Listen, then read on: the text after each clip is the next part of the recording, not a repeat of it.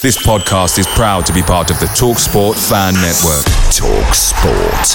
Powered by fans. The TalkSport Fan Network is proudly supported by McDelivery, bringing you the food you love. McDelivery brings a top-tier lineup of food right to your door. No matter the result, you'll always be winning with McDelivery. Order now on the McDonald's app and you'll get rewards points delivered too. So that ordering today means some tasty rewards for tomorrow. Only via app at participating restaurants. 18 plus. Rewards registration required. Points only on menu items. Delivery fee and terms apply. See mcdonalds.com. The TalkSport Fan Network is proudly teaming up with Free for Mental Health Awareness Week this year. As football fans, we often pride ourselves on knowing everything, from which substitution can turn the game around to the quickest route home to beat the crowds. However, when it comes to discussing feelings with our friends, we might not always feel as confident. That's why we're here to equip you with the right tools so you can reach out to those who can help. If your mates are struggling, let them know that the Samaritans are free to call on 116 123. That's 116 123. They are there to listen without judgment or pressure, 24/7, 365 days of the year. Let's all take a moment to talk more than football. Brentford FC, come on, you Brentford, come on, you bees, come on, you Brentford, come on, say, Welcome to the Besotted Pride of West London podcast. Apologies to anyone that thought they were going to get this on Thursday morning. Everyone was a bit busy yesterday, so Friday morning it will have to be.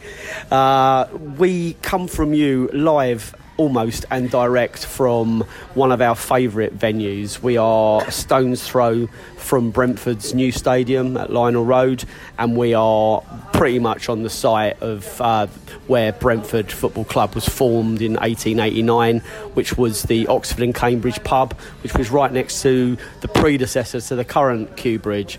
So we're steeped in Brentford history here and Brentford future.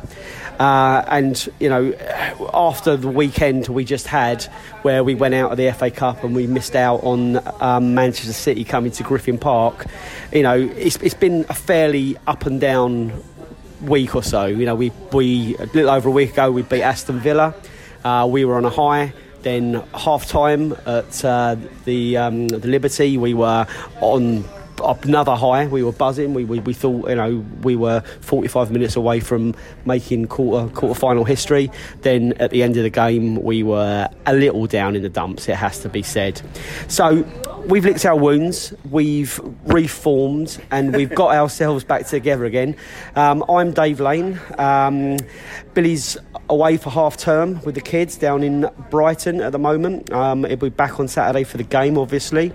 And to my left we have GP in the house. We have Gary Paul. How are you doing, Gary? Yeah, I'm not doing too bad, mate. Thanks for the invite. You had a tooth out yesterday. Yeah, so I feel like I've been waxed in the face by Deontay Wilder. You know, tooth's gone. I've been swallowing blood all night, and yeah, it's just not very nice. Yeah, it sounds disgusting, mate. Did the tooth fairy come last night? No, not at all. I had to pay for it. You know, I'm not sure that's how the tooth fairy didn't work like that when I was a kid. No. So you still got tooth left, though, have you? Yeah, there's plenty left. You know, what's one tooth?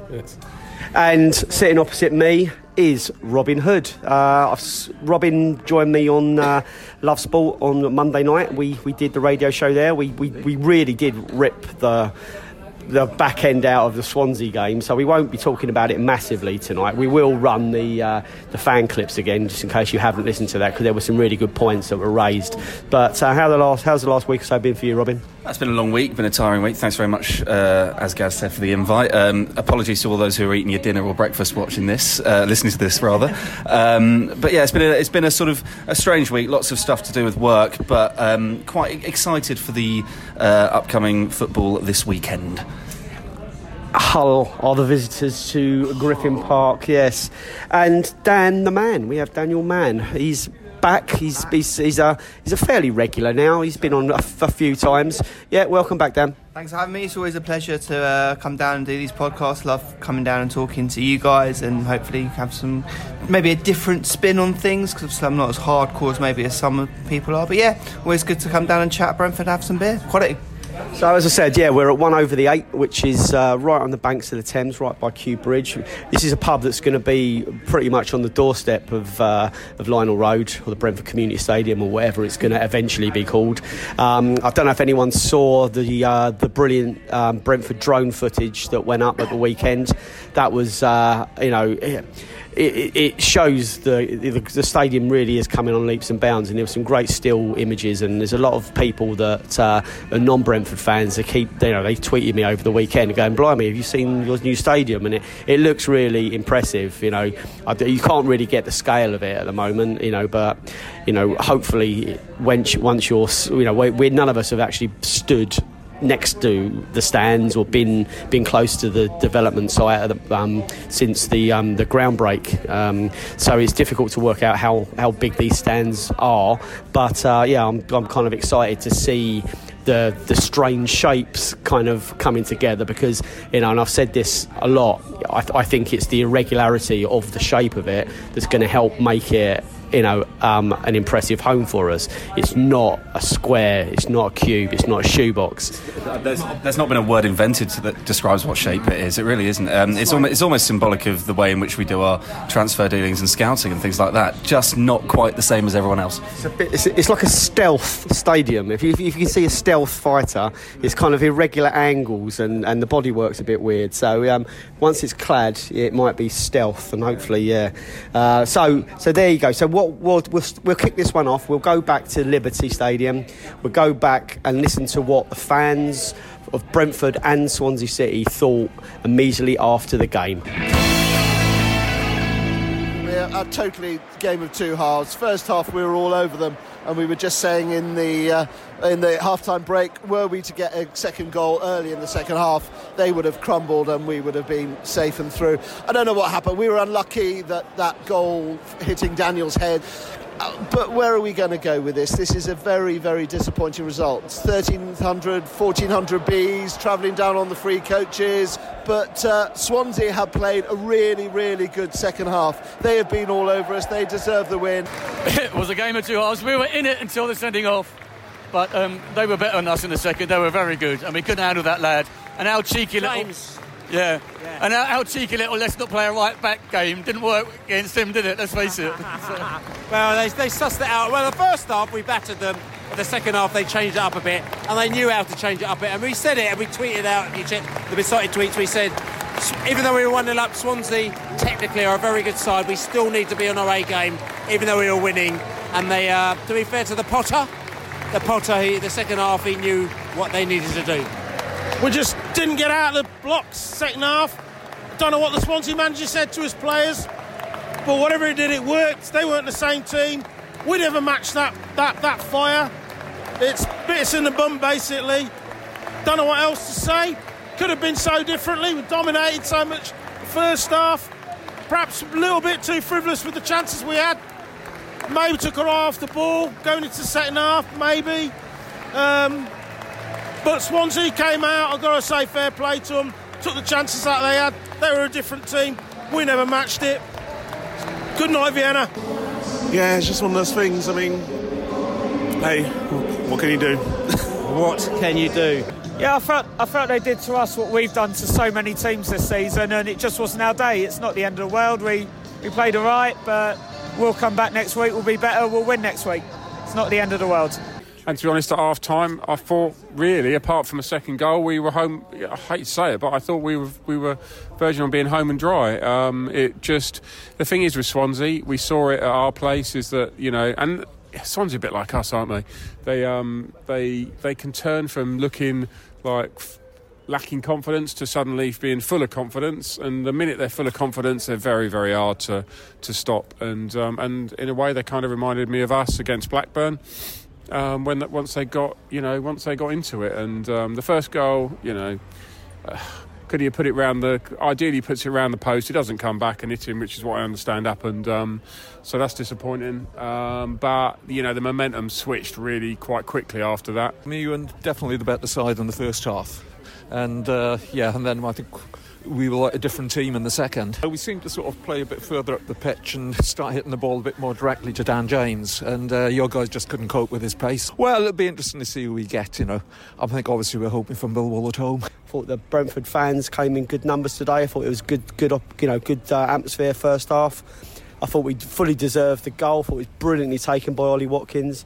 But there you go. It's a game where it's a game that I thought we could come here and win if things went our way, and they didn't in the end. First half, we fully deserved it. Over the 90 minutes, Swansea deserved it. So hopefully they draw Man City in the next round and they get absolutely annihilated.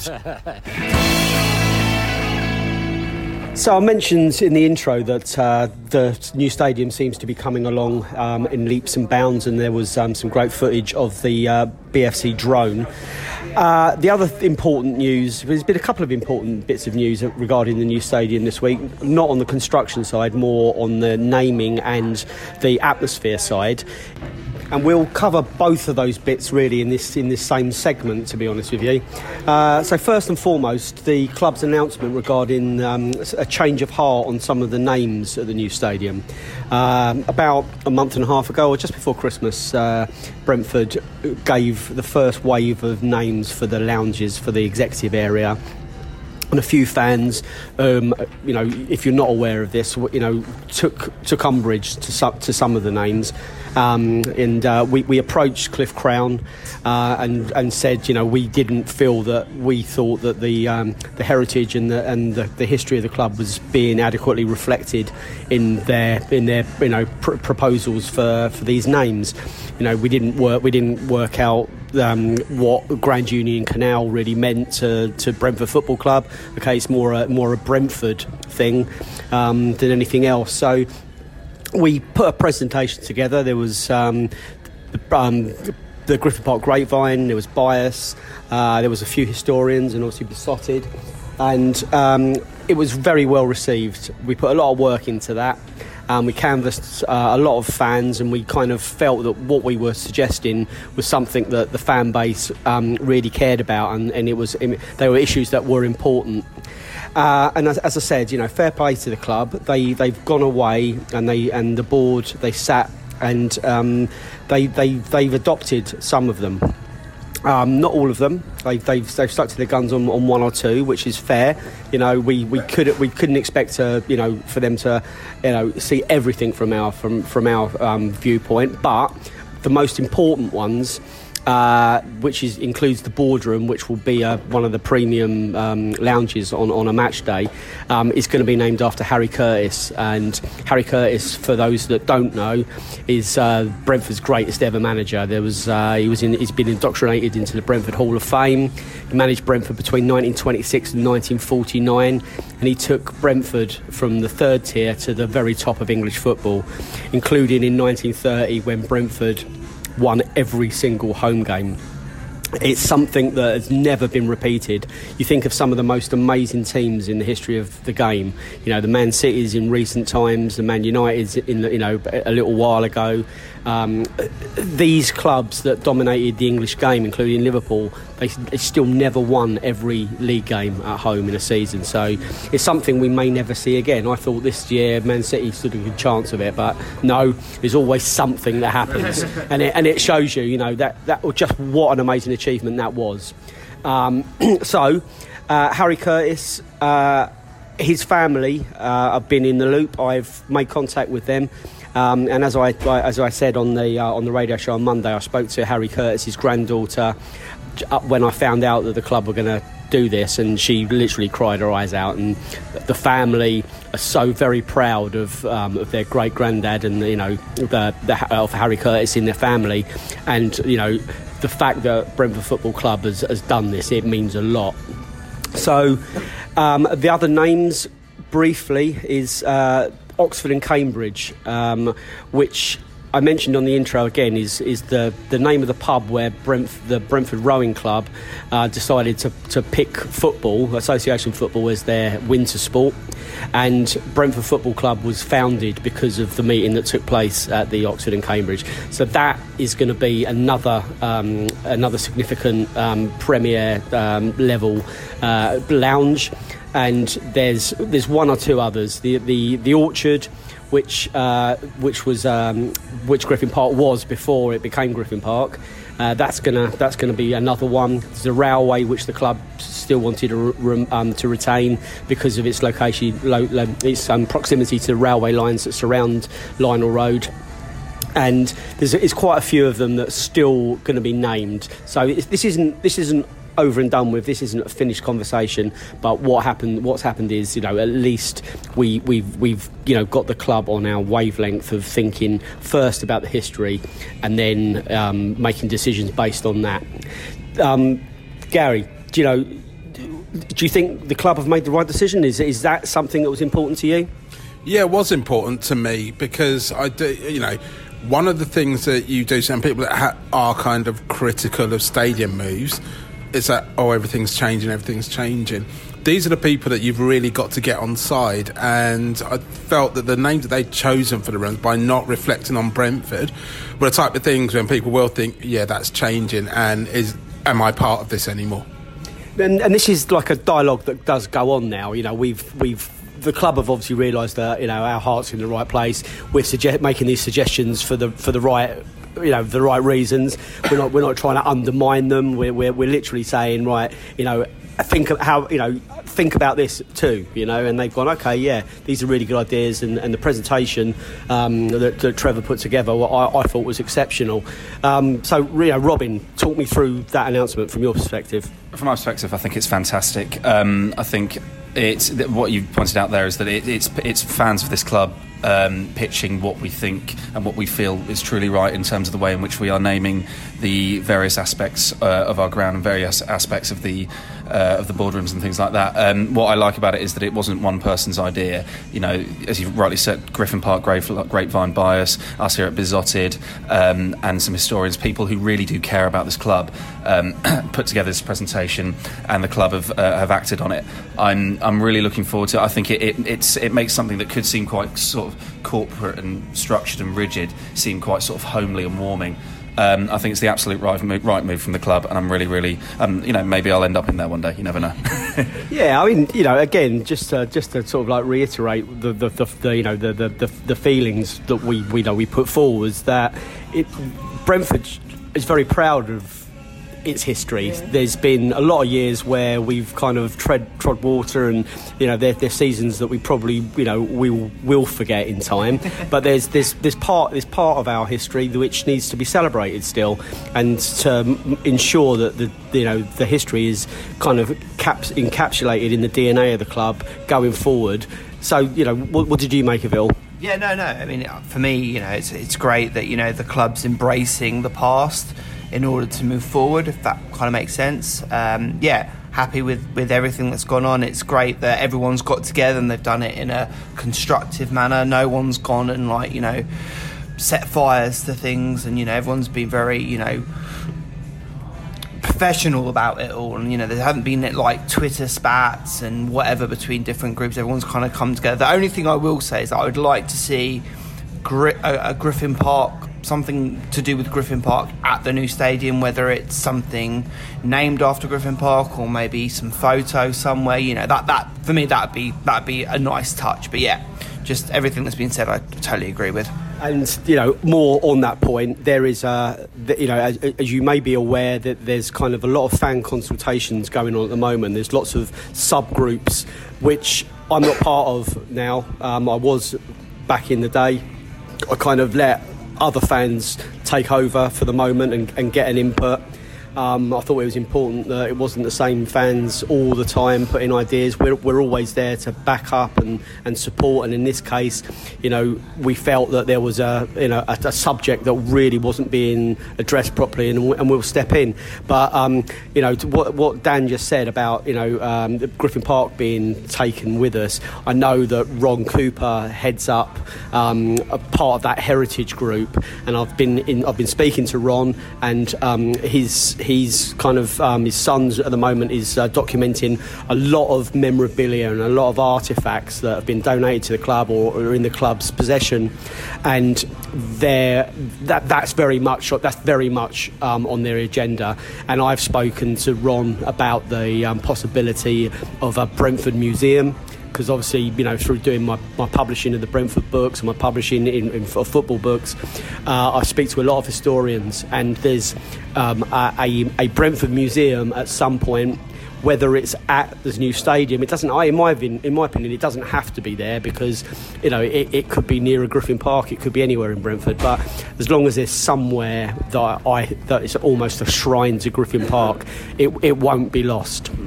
And it's the same with like blue plaques or plaques to commemorate special places, where Brentford's grounds were, where Brentford's changing rooms were, where Harry Curtis lived, those kind of things. So that heritage is very much on the agenda. Talking of the past, talking of the future now. On Saturday, we see the launch of the West Stand Alliance. Is another independent group. They're not a pressure group as such. There's not like another BU, or it's not another bias. These guys, again, we're not part of this. These are new. This is fresh blood. They've tasked themselves with looking at the atmosphere first and foremost in the West Stand, which is been designated the area which will go safe standing if legislation changes. So we'll talk about the West Stand Alliance, and we'll talk about the future and the atmosphere at the new stadium. But I'll pass you over to Jordan at the West Stand Alliance, and he'll explain more about the WSA.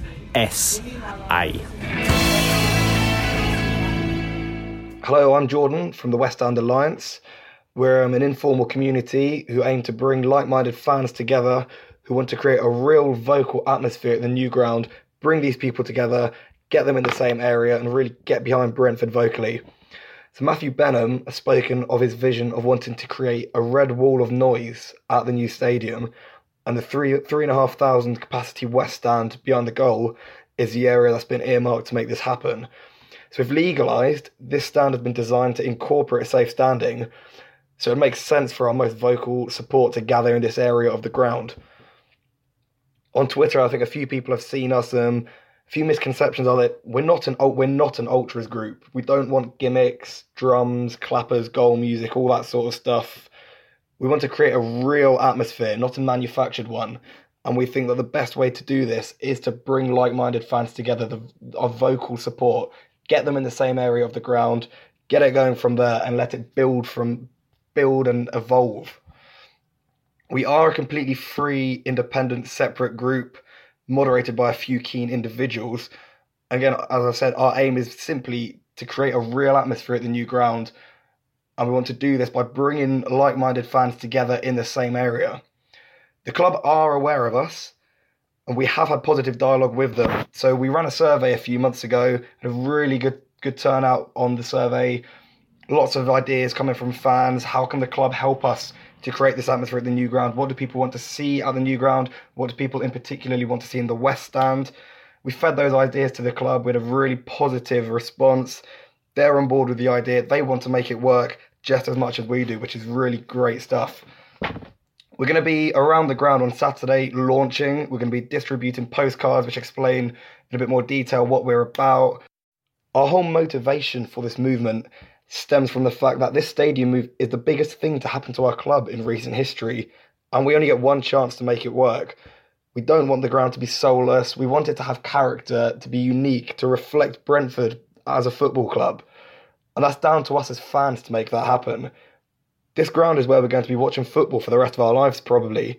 So it's up to us to ensure that it's a success. So if you want to get involved, follow us on Twitter at WestHamBFC. Drop us a message if you want to come in, if you're able to help us on Saturday. If you see us in and around the ground, come up and talk to us. Thank you. So, West End Alliance, we are all a little bit more enlightened about what the WSA are. I know there might be other things called WSA, but we haven't got to go there. West End Alliance, Gaz, what do you make of the thought of standing somewhere else and singing your heart out? Well, I think it's a very good move. I mean, we've all had, we can all remember the games at Wembley and places like that where all the people that would like to generate an atmosphere have been dotted around in different parts of the stadium. So for someone like the WSA to get together and organise, get all those guys in one part, and I think they can create a wall. Yeah, and again, it's new blood, and that excites me. It's just the fact that these are people that stand at the back of the Ealing Road or are dotted around in the other stands, and they grasped the nettle and they thought, right, okay, instead of sitting in the wings whinging or expecting someone else to do it or griping, they thought, well, okay, we'll take this on ourselves. And thankfully, they're going to launch on Saturday, and I'm sure they'll get a lot of support. I still need to work out what they're going to do in terms of incorporating people that want to sit elsewhere, that want to sing still.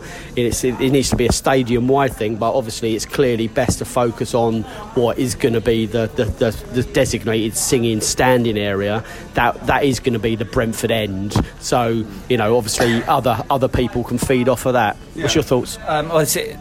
You say that every... Start again. But you say that it has to be a stadium-wide thing. Every single club, every single stadium has that designated area, if you like. It's not necessarily specified, but that's just where people seem to gravitate towards, and then from there, the atmosphere seems to spread out. So I'm really pleased with that something like this is happening. First and foremost, just want to say I thought Jordan expressed himself fantastically and said things the right way and made some very, very valid points about the atmosphere at the new stadium. I think it's going to be a fantastic movement that's going to hopefully encourage some of the younger fans and encourage new fans as well. I think it's important that stuff like this happens, because if it's not too grandiose, not too bad a way of saying it, Brentford fans aren't getting any younger.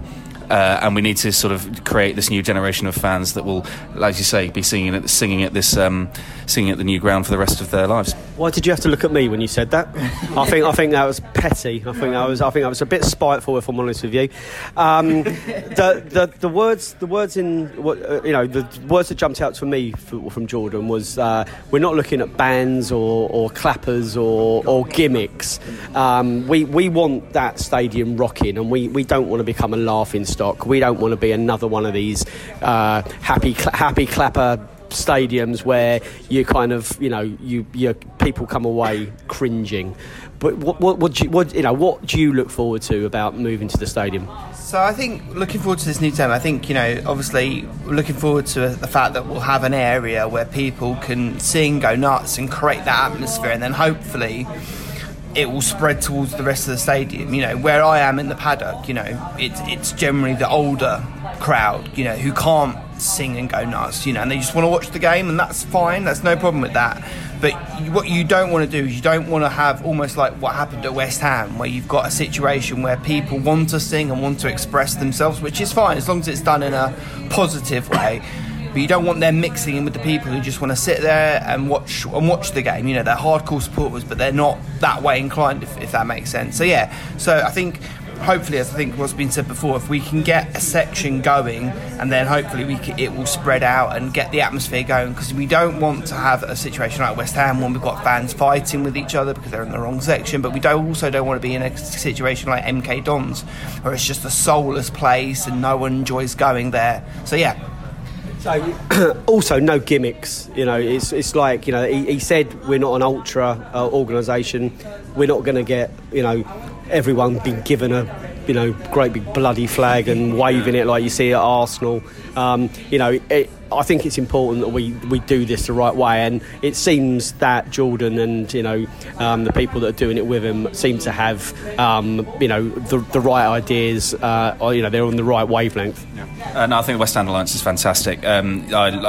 Clappers annoy me, the flags annoy me. It sounds like this is from my perspective anyway, this is a real movement from real football fans to create a real footballing atmosphere at the new ground, and hats off to them, and I hope it goes really well. Yep, so I'll be looking out for my postcard. Hopefully I'm not too old to be singing in the new stadium. Go on. I'd say wise, Dave, you're wise, not old. Old and wise, that's fine. I'm getting older, but I don't think I'm getting any wiser. Oh, people putting their hands up. Well, I would have said distinguished was the word I'd use. I mean, going back to that flags issue, I don't want to see what Arsenal do with the flag waving malarkey, but I think we definitely should have flags put up. There are some already flags up at Griffin Park, so I think we should try and get that. Get that at the new stadium as well. Yeah, that's a very good point. It's previous 2 points before that about my age. You can both go bore your heads. No more.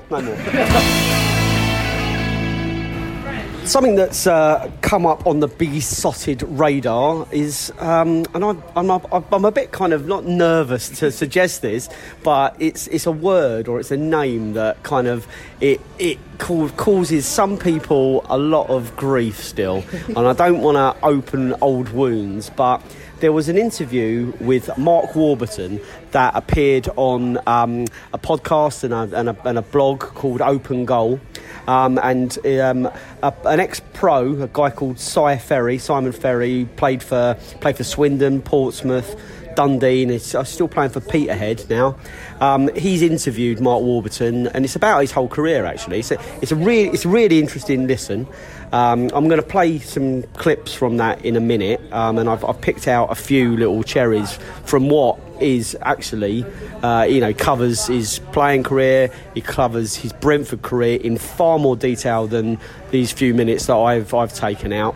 And he talks about Rangers, and he talks about Matthew Benham, and he talks about quite a lot actually. It's quite an open chat. It's probably one of the better ones it certainly is the most open I've heard him, the most relaxed I've heard him since he left Brentford, talking about all of this.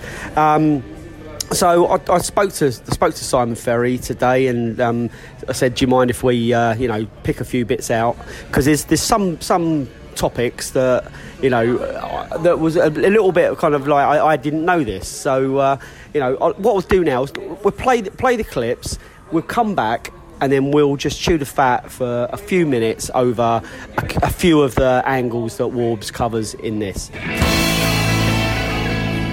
I was trying to get Matthew Benham to buy Watford. So I brought Matthew in to see AD, and I think when Brendan came in, he met with Brendan. Malcolm Mackay was there, Sean Dyche was there, Dick Bate was there. Some standard of coaching we there. had a group, we had a really good group. And I was trying to get Matthew to buy, but Matthew's a Brentford fan through and through. So I tried to get him to do that. So he knew about me, we got to know each other. I have enormous respect for him. And he offered me the job to go and work at Brentford, and I was there for 5 years. Really How good was that going in and coaching first team players? Can you still make first team players better footballers? Yeah, of course you can. Yeah. Absolutely. But I was 1 o'clock in the morning, I got the phone call. At 1:15 on the internet, trying to learn the names of the squad. I didn't know who they were. Really? Yeah. Gary Alexander and Charlie McDonald, and I'm trying to learn the names. But you turn up there, and players want an organised session. They want to enjoy what they do, and they want to come away feeling they've learned something. So make the sessions bright. Make them bright, give them a purpose, tell them what you're trying to achieve. So I think we went in there and did that, and the boys really enjoyed it. I think we were 18th at the time. I think we finished 10th in the league, and it worked out really well for us. But I wanted the job then, and Matthew asked me to go sporting director in charge of the first team in the academy. And in hindsight, it was great. At the time, I was peed off. I wanted that.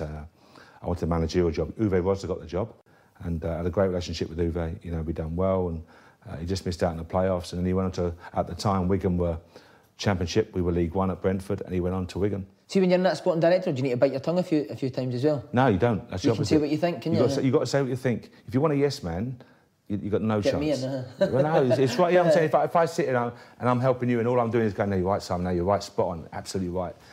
No one wins by that. So I would always tell him what I think, but do it in a respectful manner.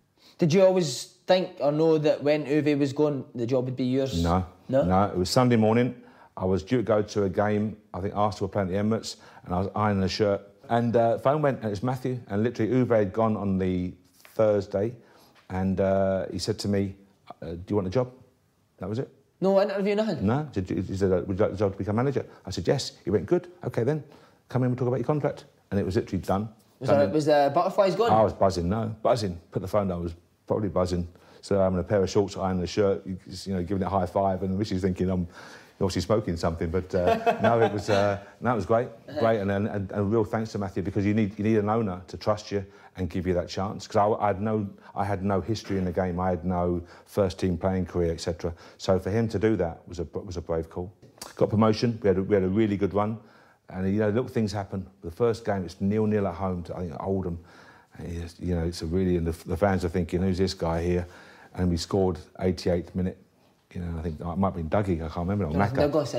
And we scored, and we went on a run. And over Christmas, we played 6-1-6, and manager of the month, team of the month, everything else, and it was flying.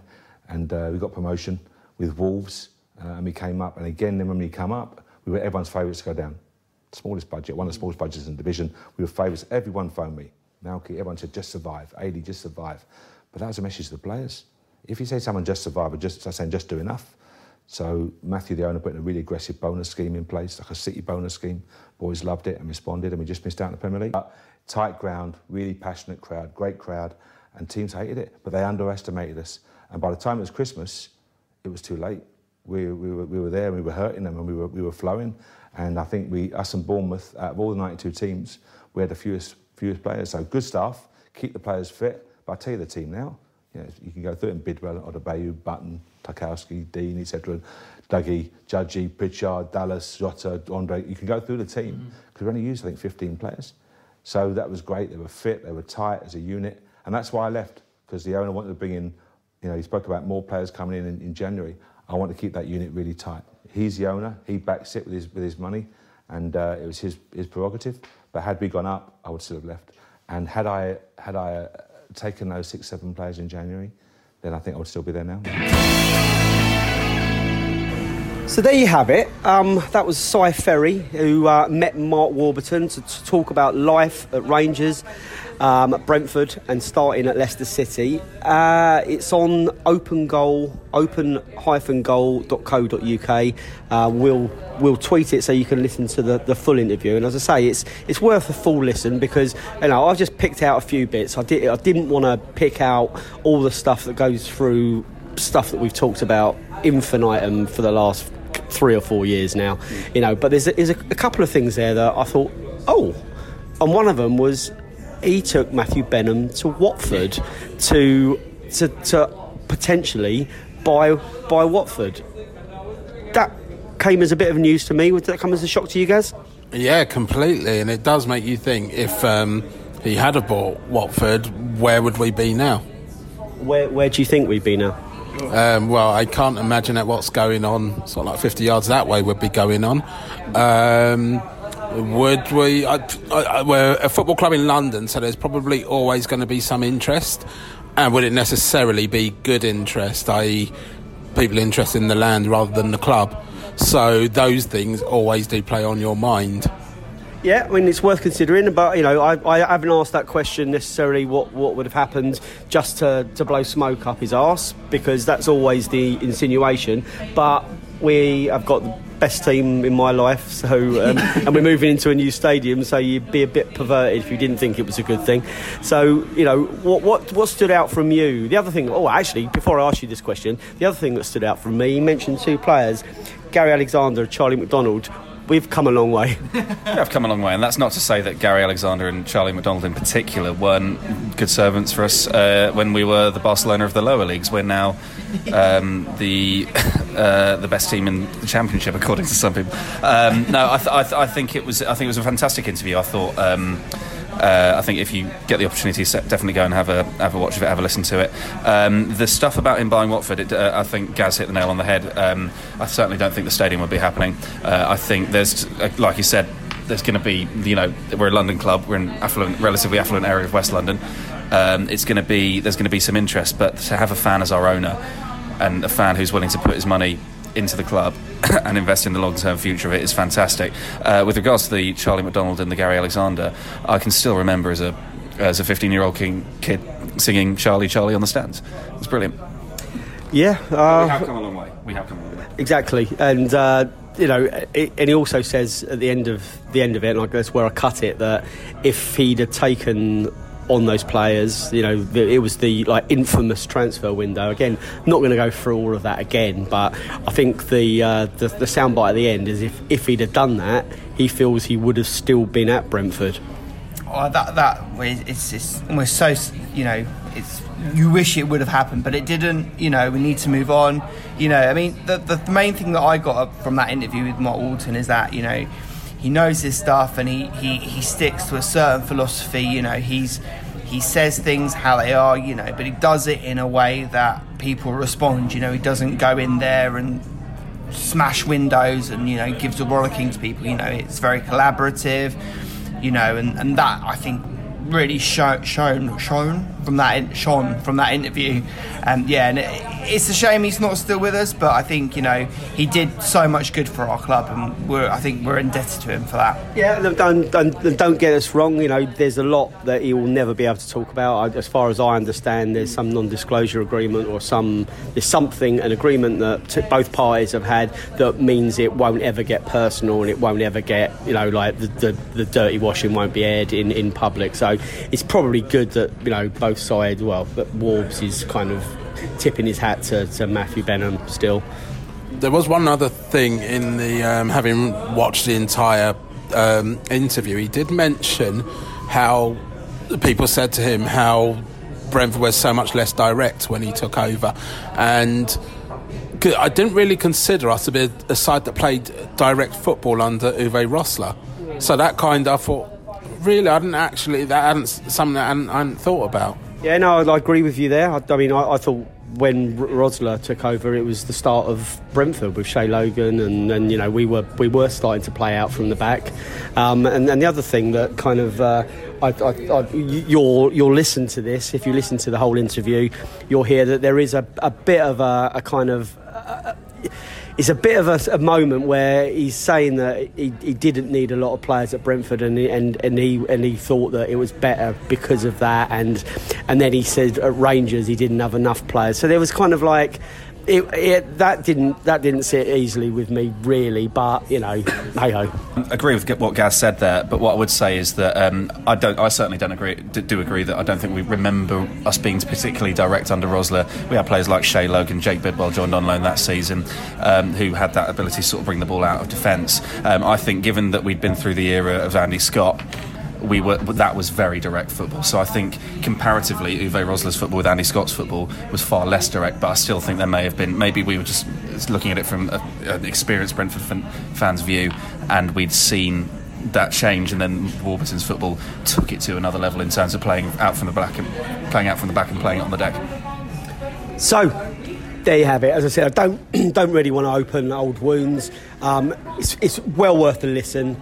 There was quite a lot of interesting details and facts there. So, Dan, last word on this? Not really. I mean, my main thing is I hope that he does get a job somewhere. I think he's clearly, if you go back to the interview, he clearly knows his stuff. He knows tactics and how to deal with professional players. So I hope he gets a job somewhere and he can rebuild his, in inverted commas, rebuild his career, and do well for himself.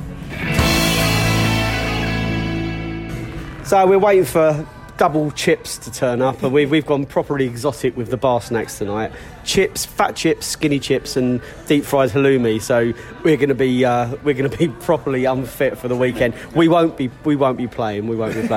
So what is happening on Saturday? We've got Hull City coming down to Griffin Park, and they beat us fairly comfortably up at their place, the Cake-On, before Christmas. It was in the middle of our stinky run, and it was in the middle of their really good run. And Hull has been a real case of 2 seasons in one. They look relegation fodder, and then they look like they're going to be playoff challengers. And at the moment, they're flitting between the two. So we're not really quite sure what we're going to get on Saturday. So if you don't know what you're going to get, you need to go to an expert. And Billy, from his holiday, has tracked down Bobby Hadcraft. She is a blogger and a podcaster, and she knows everything there is about the whole Tigers and how Brentford can avoid getting mauled by the Tigers on Saturday. Over to you, Bobby. 5 from the Hive, Hull City. Hi, I'm Bobby Hadcraft. I'm a student from Hull and I've been supporting City since 2007. I travel up and down the country and I've even been to Europe following the Tigers. Hull were as good as dead and buried early this season. I remember you losing to Forest at the end of November. 23rd in the division, propping up Ipswich you were. You've since played 14 league matches, and since then you've won 8 of them, drawn 4 and lost 2, which at one stage it saw you within a sniff of the playoffs. What's brought this dramatic turnaround? I think the turnaround has been brought about by Nigel Atkins' perpetually positive approach. He's active on Twitter and he engages with fans, and it's something that not many managers do in this league, and he applies the same in the dressing room and to the players. Like he brings about a positive environment, and he always picks out the good elements of the games. For example, when we lost 3-0 to Reading when we were in the depth of relegation, everyone was questioning, Nigel, how can you take anything good from that? It was a 6-pointer. At that time I was thinking League One is definitely on the cards. However, I mean I even lost faith in him, but he's managed to turn things around from that, and it's not only for the heroes like Jared and Camille, but it's players like Kevin Stewart who seem to have disappeared for us. I would have never chosen them in the starting 11, and I wouldn't mind if he departed, but he's been a key man in the midfield this season.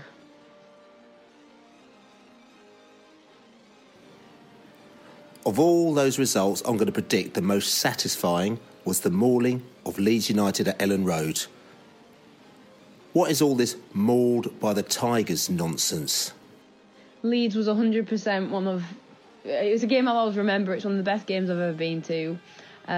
It was just a huge upset, and one that I really didn't expect. I mean, it was in the middle of our unbeaten run, but that is when I assumed it would end, to be honest.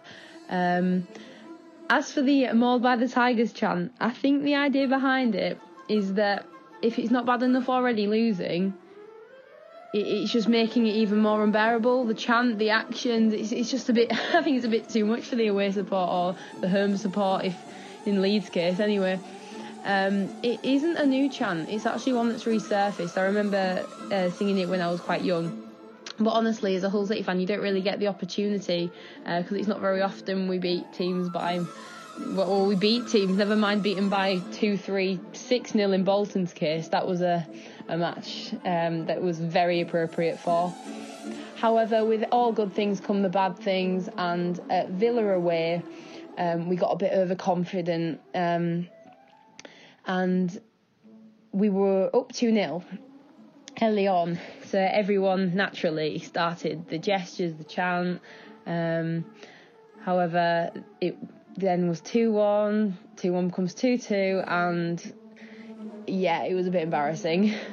And the worst was definitely Blackburn away, because it was a shocking performance from us, and we lost 3-0, and I had to sit there and listen to Mauled by the Rovers echoed around the ground, and with the gestures and everything, and honestly, I've never felt calmer like that before. Jared Bowen with 16 goals and Fraser Campbell with 10 goals are leading the Hull charge this season. Who's hot and who's not for Hull this season? You mentioned Jared and Fraser, and obviously they're our hottest assets at the moment. Jared's already beaten his goal tally from last season. He's now on 16 as opposed to 14 from last year. His confidence only grown, and I imagine that is in combination with the constant support from Atkins, and he's got a real belief in younger players. For example, academy prospects such as Brandon Fleming and Dan Batty have had chances to start this season. As for Fraser, he's just a really reliable player. He hasn't quite got the skill of Jared, but he's hard-working and passionate, and he gets the job done. Other players, Kamil Grzycki, his name's been thrown around all over the place this season as a real star man. He's had a complete attitude change. He was quite negative last season, and people expected his departure in the summer, assuming he wasn't happy here. However, he's proven to be a very important player. Scores 5 goals, and in games where he has inevitably gained the points, he scores goals when he needs to. He can outpace the majority of players in this league, and he comes on, and I think he poses a real threat to the opposition. Those who haven't performed for me this season, we got Chris Martin on loan from Derby in summer, and I was really excited about seeing him.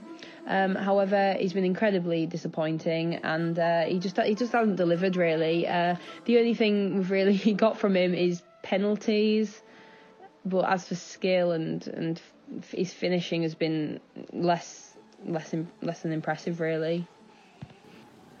The relationship with your owners, the Alams, doesn't seem to be getting any better. What's the latest? The most recent breakthrough with the owners has been the reveal of a new crest, which will be put into place next season. And it sounds like a small thing, but it's been quite a big topic at the club, because ever since the proposed name change to Hull Tigers, this crest has been seen as kind of part of that regime of strip away the history and just use it as a brand, because obviously our name isn't on the badge, and that's what everyone wanted. So the club actually arranged a panel of supporters and local figures, and I was lucky enough to be on that panel to choose the elements, design the new crest, and it's been received as very popular. A poll actually said 75% of people really prefer it to the previous and are happy with it, which is a relief for me anyway. And I mean, our attendances are still incredibly poor. The KCOM feels like an empty shell most of the time. For example, last Tuesday, Rotherham at home, there was 10,000 of us there in a stadium that capacitates 25,500 people. So you can imagine it's not a nice environment to watch the football, especially compared to the kind of attendances we've had in recent seasons, being in the Premier League with our FA Cup run and Europa League experiences. But this is mainly down to ticketing prices, as we don't accommodate for concessions, which is absurd really, considering it's a necessity in the Premier League. But I've heard that new ticketing prices are in the pipeline, and I'll believe it when I see it, because there's been a lot of promises at the club that haven't been kept, but we can only hope. But at the moment, unfortunately, a concession against, for example, Sheff Wednesday the other week would be seen to pay £24 regardless of their age. Saturday sees two teams who need to pull off a load of wins together to have even the remotest chance of bagging a playoff place. How do you see this match panning out? Give us a score prediction. If you'd asked me a few fixtures earlier, I would have been quite confident that we'd pick up the 3 points at Griffin Park on Saturday. But we've recently lost to Derby and drawn with Rotherham after being 2-0 up, and our unbeaten form that we had when we beat you 2-0 at home has dwindled, to be honest. And looking at your results, 5-2 against Blackburn and 1-0 against Villa, I'd say it's going to be a tough one for us, especially when you've got players like Neil Maupay, who seems a real threat with 18 goals and 6 assists. He'll definitely be someone that I'll be keeping my eye on. We're both arguably safe, and really playoffs are written out for both of us. So I'd say 1-1 would be a result I'd accept. I'd love to nick the 3 points, but away at Griffin Park, 1-1 I think would be reasonable. yeah, I just hope it's an exciting game. I'll see you at Griffin Park on Saturday. Up the Tigers.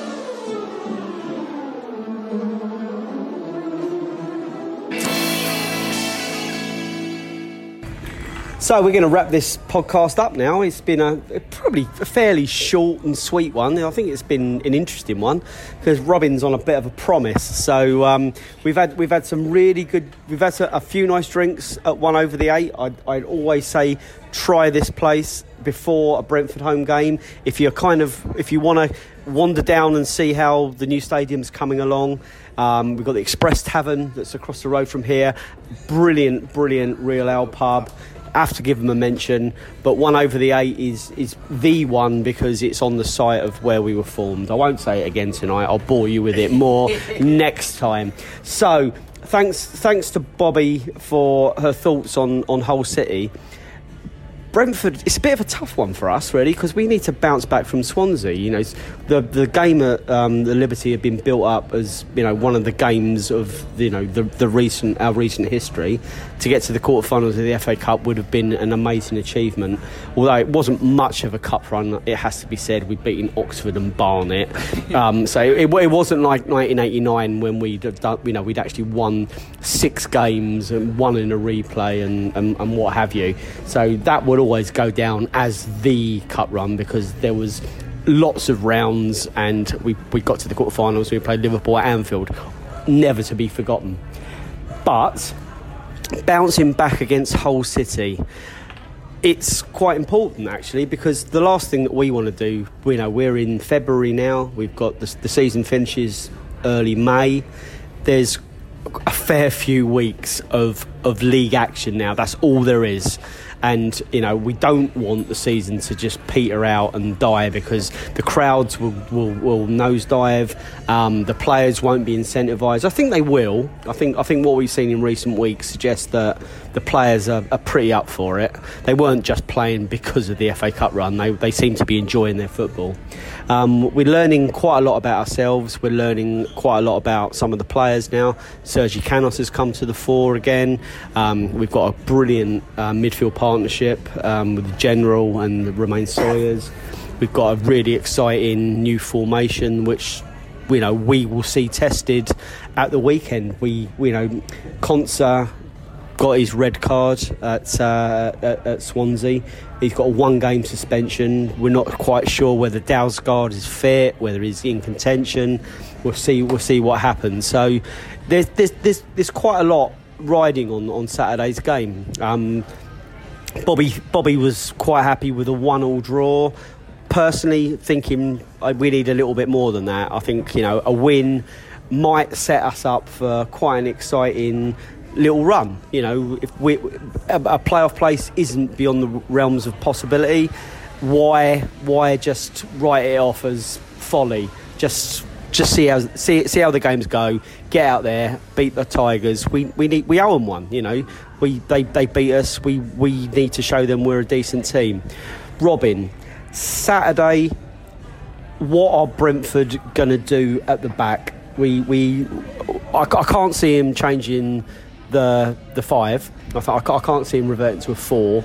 So, how do you see it playing out at Griffin Park this weekend? I agree. I can't see him reverting to a 4, not just because of the loss of Konsa, but we don't seem to have that sort of cover at full-back to be able to play out and out, right back and left back. We've got Moses Odubajo. Barbe can play at left back, but if you take Barbe out, then we're losing a centre-half. So I certainly don't see him changing the system that much.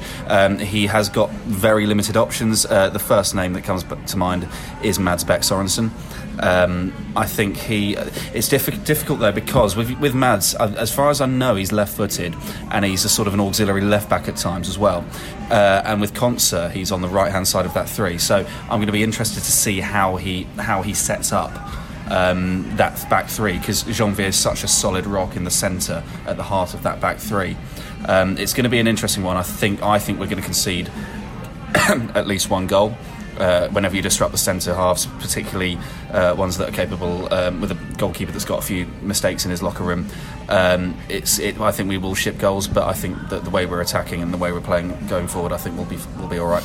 Yeah, no, I think that's the element that kind of gives me the confidence on Saturday. Is okay, we had a shit 45 minutes second half, but we had a brilliant 90 minutes against Villa. We had a great first half against Swansea. You know, we were found out second half, but they had the ammunition to find us out. Have Swansea got that player have Hull got that player that's going to cause havoc like Swansea did? Unfortunately, you know, we were undone by a player that was at the very, very top of his game. Dan, Saturday, it's important that we just don't start settling for second best or players take their foot off the gas. We need to be on that same form that we saw against Aston Villa, same form that we saw against Blackburn Rovers. Is that under any doubt, or are you confident those players are going to start aiming for those heights again? I think so. I think things would have been said, and hopefully we need to use that game against Hull and try and salvage something from the season. You know, maybe we could use this game and go on a run, bleed some new players, some of the B team players in. You know, there is stuff to play for. We can cause an upset. You know, there's plenty of options we've got. You know, go on a run, try and get us high up. You know, give those young players some experience in a controlled environment. You know, there's so much that we can do. You know, in theory, we're not going to go down. So let's be brave. Let's try and do something a little bit different. You know, that's what I would do. Mads Beck has got a lot of opportunity here. I think we have to play him. We have to find out about him more. We have to see what he's capable of, whether he's found out or whether he actually shines in this situation, because, you know, as Dan rightly said, we're not going to go down. We're probably not going to go up, barring some sort of miracle. So we need to find out about one or two players. You know, I guess there is a question mark over Mads Beck. You know, he's obviously rated. He's come out the B team. He's a first team player. He's been in and around the first team for several weeks now. He's been given a chance. You know, I'd love to see Barbe being offered a contract between now and the end of the season. That's one thing that, you know, I don't pray. I'm not a religious person, but, you know, I literally, you know, I hope that happens. But Mads Beck, do you agree that he needs to be thrust in there now? Well, yeah, I think this is the ideal time. I mean, I know people talk about a run to the playoffs. We're too far behind. We could probably win a lot of games, but we're relying on catching up a lot of points on a lot of teams above us. So I don't see that happening. Again, he looked fine in the when he did play the game in the Cup. I think this is the perfect time for him to come in. It's a home game against Hull, and, you know, their brilliant run has just about come to an end. So what should be an even game, and this is a game where he can prove himself. Yeah, the last thing we want is the season just to peter out, really, and like no one be motivated or incentivised to come down to Griffin Park. You know, it's our penultimate season at Griffin Park. We've only got one more to come. We need to make the most of this. You know, we're in the Championship. We've got a great team. You know, it is relatively exciting times. We even if it's a top 10 finish, you know, for us to finish our fifth consecutive season in top 10, you know, I could only have dreamt about that 10, 15 years ago. So I never thought it was going to happen. So, you know, let's get things in perspective. So get your asses down to Griffin Park on Saturday for the Hull Tigers. Let's go around the table very, very quickly and get a score prediction. Gaz. It's a hard one. Games against Hull are always hard to predict, but I think after we got tonked in the second half on Saturday, we're going to win 2-1. Dan, prediction please. 2-1, just as what Gaz said, 2-1. Mr. Hood.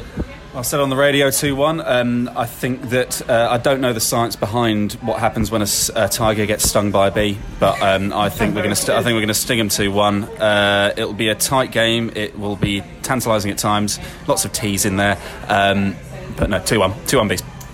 Personally, I'm going 4-2 Brentford. So I think there's goals to be had here. Yeah, and there you go. I'm probably going to be wrong as I normally am, and there you go. So anyway, so we're sat here 1 over the 8, right down by the river. We are having a great time. We've had as many different cooked chips as you and potatoes as you. We haven't had jackets. No jackets, Spuds, yet. We had no. Yeah, well, I think we're gonna have one for the road, and then I'm gonna get home and edit this. So, thanks for listening. We'll be back at Griffin Park for the usual post-match podcast, and all that's left for us to say at 1 over the 8 in Brentford is, Come on, UB! Brentford FC, come on, you Brentford, come on, you bees, come on, you Brentford, come on, say, come on, you bees. The TalkSport Fan Network is proudly teaming up with Free for Mental Health Awareness Week this year. As football fans, we often pride ourselves on knowing everything, from which substitution can turn the game around to the quickest route home to beat the crowds. However, when it comes to discussing feelings with our friends, we might not always feel as confident. That's why we're here to equip you with the right tools so you can reach out to those who can help. If your mates are struggling, let them know that the Samaritans are free to call on 116 123. That's 116 123. They are there to listen without judgment or pressure, 24/7, 365 days of the year. Let's all take a moment to talk more than football. Away days are great, but there's nothing quite like playing at home. The same goes for McDonald's. Maximise your home ground advantage with McDelivery. Order now on the McDonald's app. At participating restaurants, 18 plus, serving times, delivery fee and terms apply. See mcdonalds.com. This podcast is proud to be part of the TalkSport Fan Network. TalkSport. Powered by fans.